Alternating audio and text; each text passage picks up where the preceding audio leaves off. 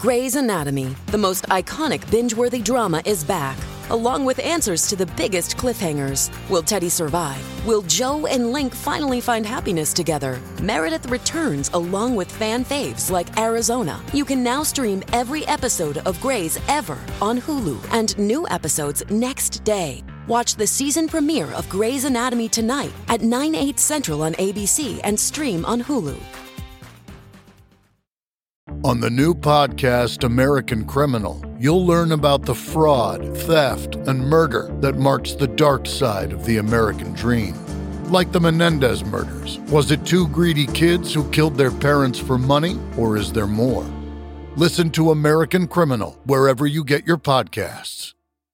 After a week of being slovenly bums, we're back on the Bent News Network. I'm Ray Koob.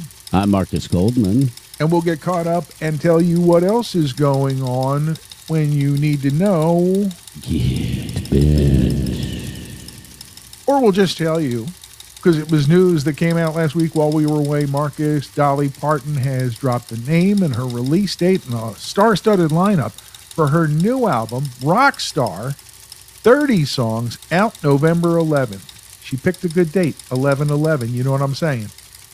That was a very excellent date to choose, and some amazing musicians on this album. John Fogerty, Stevie Nicks, Mick Fleetwood, Peter Frampton, Steve Perry, Sting, Elton John, Steven Tyler, Paulie Mack, Pat Benatar, Ringo Starr.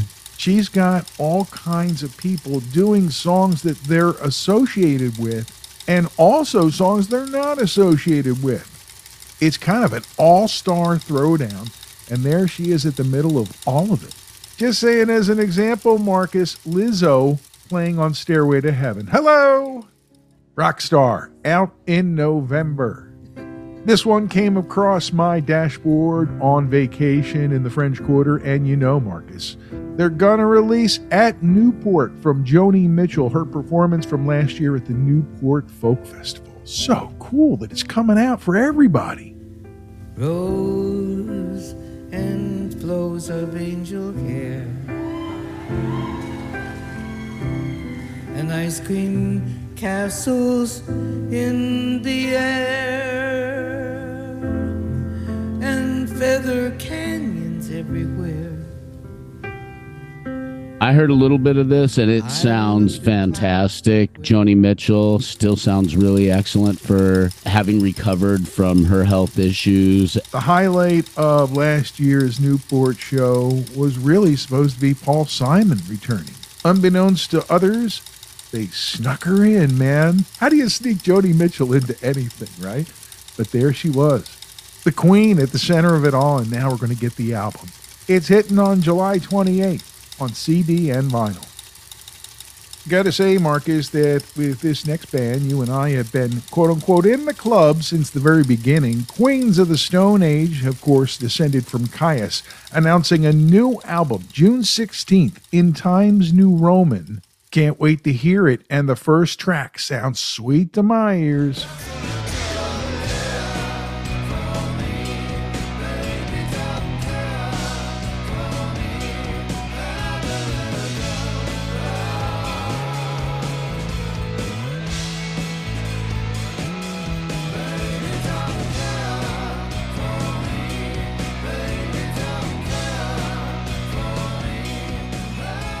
I'm loving the first track as well.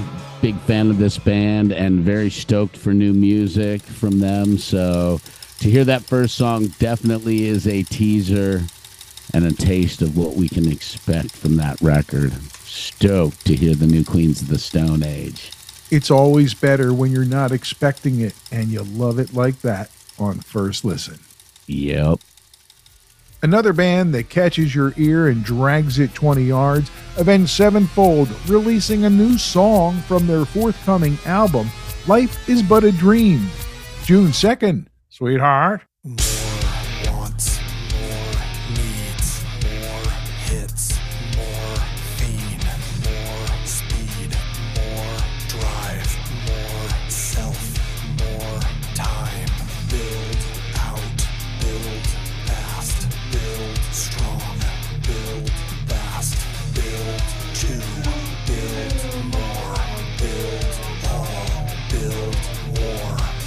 I dig this tune. It's been a while since we've had anything from these cats, so I was stoked. And the fact that some of this work is inspired by writer Albert Camus, who is famous for The Stranger and the Plague, which in these current times you should actually reread both of those books. One's like 192 pages, the other one's like 250 pages, so they're easy reads, but very relevant today. And I'm curious to hear the rest of that record and how it ties in with those cats. Plus, psychedelic drugs are a part of it, too. I think you're right, brother. You know, Marcus, when I was in New Orleans, somewhere in the middle of Frenchman Street, somebody was playing Gone Down the Road Feeling Bad. And it made me think about the upcoming finale for Dead and Company. It's really the end of touring for the Dead, etc. The remaining members all agreeing this is it. And a big thank you to the fans. All shows will be live streamed in 4K and HD and can be watched live or on demand with 48 hours of unlimited playback. Single and multi-night passes are on sale now. So it's for the fans. If you're a taper, you're going to be spending a lot of time at the computer, dude. And you'll be able to enjoy all of those hallucinogenics from the comfort of your own living room. Whoa, what was that? Dude, I saw Jerry. The only sad news is that Billy Kreutzmann will not be participating in the upcoming tour. He's in great spirits, but not the best of health. Wishing him all the best as he chills while they bring it into the station. Of course, the last show is Marcus, mid-July, San Francisco. Of course. Foo Fighters in the news, as they have been a lot lately, Marcus. They're talking about some dates in the UK, and in that story that I read online, there's talk about Rufus Taylor from The Darkness, son of Queen's Roger Taylor, and a close friend of Taylor Hawkins, being the new drummer in the band. What have you heard? You know, we've heard all of the same rumors, I think, over the last bunch of months as things have been heating up with the Foo Fighters' new music and their tour dates popping up here and there. And they're doing a great job keeping it a secret, but my money, since this conversation began a while back, is Rufus Taylor. I think he makes sense. I think he's a phenomenal drummer. The Darkness are great. I think his style fits with the Foo Fighters, and he does a great job in the way that Taylor Hawkins did and in the way that Dave Grohl would feel comfortable with somebody behind him. And for as much as it would be cool to have someone like Matt Cameron behind the kit, there is absolutely no way he could do Pearl Jam, Soundgarden, and the Foo Fighters. He just couldn't do it. Lining up dates in the UK to go with their already announced shows. Stay tuned, Foos. Speaking of shows, U2 now up to 25 dates at the MSG Sphere, which is getting ready for its opening. It'll be interesting to see what the long-term prognosis is for the Sphere venue. Recent reports indicate that the cost overrun is higher than expected. U2 getting ready to open the thing, and I think it's going to be wildly successful. Looking ahead, a great pairing for the fall. Psychedelic Furs and Squeeze are going to be hitting the road from early September through mid-October. I am stoked to see this show. I have never seen Squeeze live. I've seen the Psych Furs live a couple of times in the 80s, once at the legendary Red Rocks in Colorado. So to see these cats at least one final time would be really nice. Great live bands and a great discography from both bands. They kick it off at Radio City Music Hall in New York. They'll be near us in Philly at the Met in September, rolling on through the Midwest and California. Here they come, ending up in LA at the Greek and in Vegas at the Pearl Theater October 14th. Should be a great run. Stevie Nicks just keeps adding tour dates, Marcus. Another Baker's Dozen 13 shows added to her 2023 tour. Milwaukee, Houston, Austin, Pittsburgh, New York at the Garden, Buffalo, Memphis, Savannah, Allentown at the PPL Center, Detroit, San Diego, Inglewood, and Palm Desert, all added to what she already had lined up for the year. Miss Nicks is getting busy. She still loves to perform, and she's gonna while she can. We have chronicled here on Bent News the progress from their first COVID reality days as the Sunday afternoon lunch pair, now known as Fripp and Toya, have announced a tour. And we've talked about this, Marcus. It's an actual tour. It is. The Sunday Lunch Rock Party Tour is going to be in England beginning September 30th, ending just before Halloween in Birmingham on the 29th of October. What a brilliant idea, and I'm just sad that no U.S. dates have been announced as of yet. And keep that red alert light spinning, Marcus, because February 2024 will see Rick Wakeman leave the house without the dog, going on the road for a UK tour, starting in Glasgow in Scotland and finishing in Bristol, all in February 2024. Act 1, classic yes. Act 2, journey to the center of the earth. A pair of sad losses in rock and roll this week, Marcus. Remember at the beginning of the Police episode where we were talking about Curved Air being the intersection for the guys as they came together as the Police? Yes, I remember that. Got notice that Francis Monkman, founding member of Curved Air, and Sky has passed away at age 73. I actually saw it on Facebook while we were away. Sad to hear it. He worked with a lot of cool people and was well respected. Francis Monkman, gone at 73. And our next passing is bassist John Giblin, who was primarily known for his work with Kate Bush, but also had credits with Paul McCartney, Phil Collins, Eric Clapton, Elton John, and was a member of Simple Minds in the 80s. He also toured with Peter Gabriel. This guy had a huge resume. In memory of John, Kate Bush wrote on her website, "Everyone loved John. He was a really beautiful man in every sense of the word. Everybody wanted to work with him because he was such a great talent, and everyone wanted to be his friend because he was such a wonderful person." She added, "I love John so very much. He was one of my very dearest and closest friends for over 40 years. I loved working with him, not just because he was such an extraordinary musician, because he was always huge amounts of fun.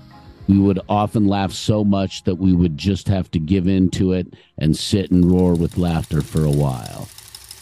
Condolences to all. You know, Marcus, we talk about this stuff, and sometimes we forget that all those people that he played with are in mourning for the man this past week. A couple episode updates here on the Bent News Update. I found a couple things before we actually put it out that needed correcting. It's funny how these things go, right? Yeah. I'm talking about the song "I Need a Man to Love Me," and I left the word "me" off. And it pissed me off, so I didn't want it to piss any of you off, and I wanted to correct that here. And something you said stuck with me, and when I was putting the whole thing together, at the end of Janis singing Mercedes-Benz in Boston at Harvard Stadium, you can hear the drummer trying to start up something, and it had a little bit of a revival feel. The organ tries to kick in, and maybe that's the way it could have gone. And maybe you were right when you said that thing had many miles to go before it was done developing. And maybe even though it has stood out as one of the greats from that album, maybe it was going to be more. Always trying to figure out what the hell happened, right? Yeah. We've got a great release lined up for this Monday wherever you get your podcast and at imbalancehistory.com. Marcus? I'm stoked for this week's release because we're talking about a period rolling from the 80s into the 90s. You had the hair bands, you had the alternative scene, you had hardcore punk, which was dying out but switching. You had a new wave of ska coming up, and there was so much happening. But between the metal and the alternative and the grunge and everything that was happening, there was this bridge that these four bands really made, taking us into the 90s. And I'm talking about Jane's Addiction, The Cult, Faith No More, and Living Colour. Four bands who helped develop rock and roll in the 90s and the 2000s, and all big players in how rock and roll evolved. What we found along the way, though, were other bands who were part of the flow from before some of them, through along with some of them, and of course, coming along after them, and the huge explosion of the 90s. It's a lot of fun. We had fun talking about it. We hope that you'll enjoy it this Monday, wherever you get your podcasts. We are on the Pantheon Podcast Network, a product of Dark Doc Media. On the Bent News Network, I'm Ray Koob. I'm Marcus Goldman. When you need to know.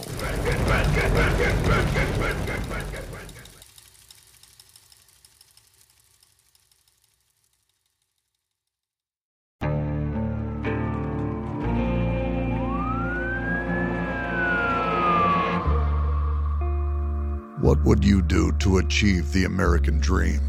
The big house, the happy family, the money. 911, what's your emergency? Would you put in the hours?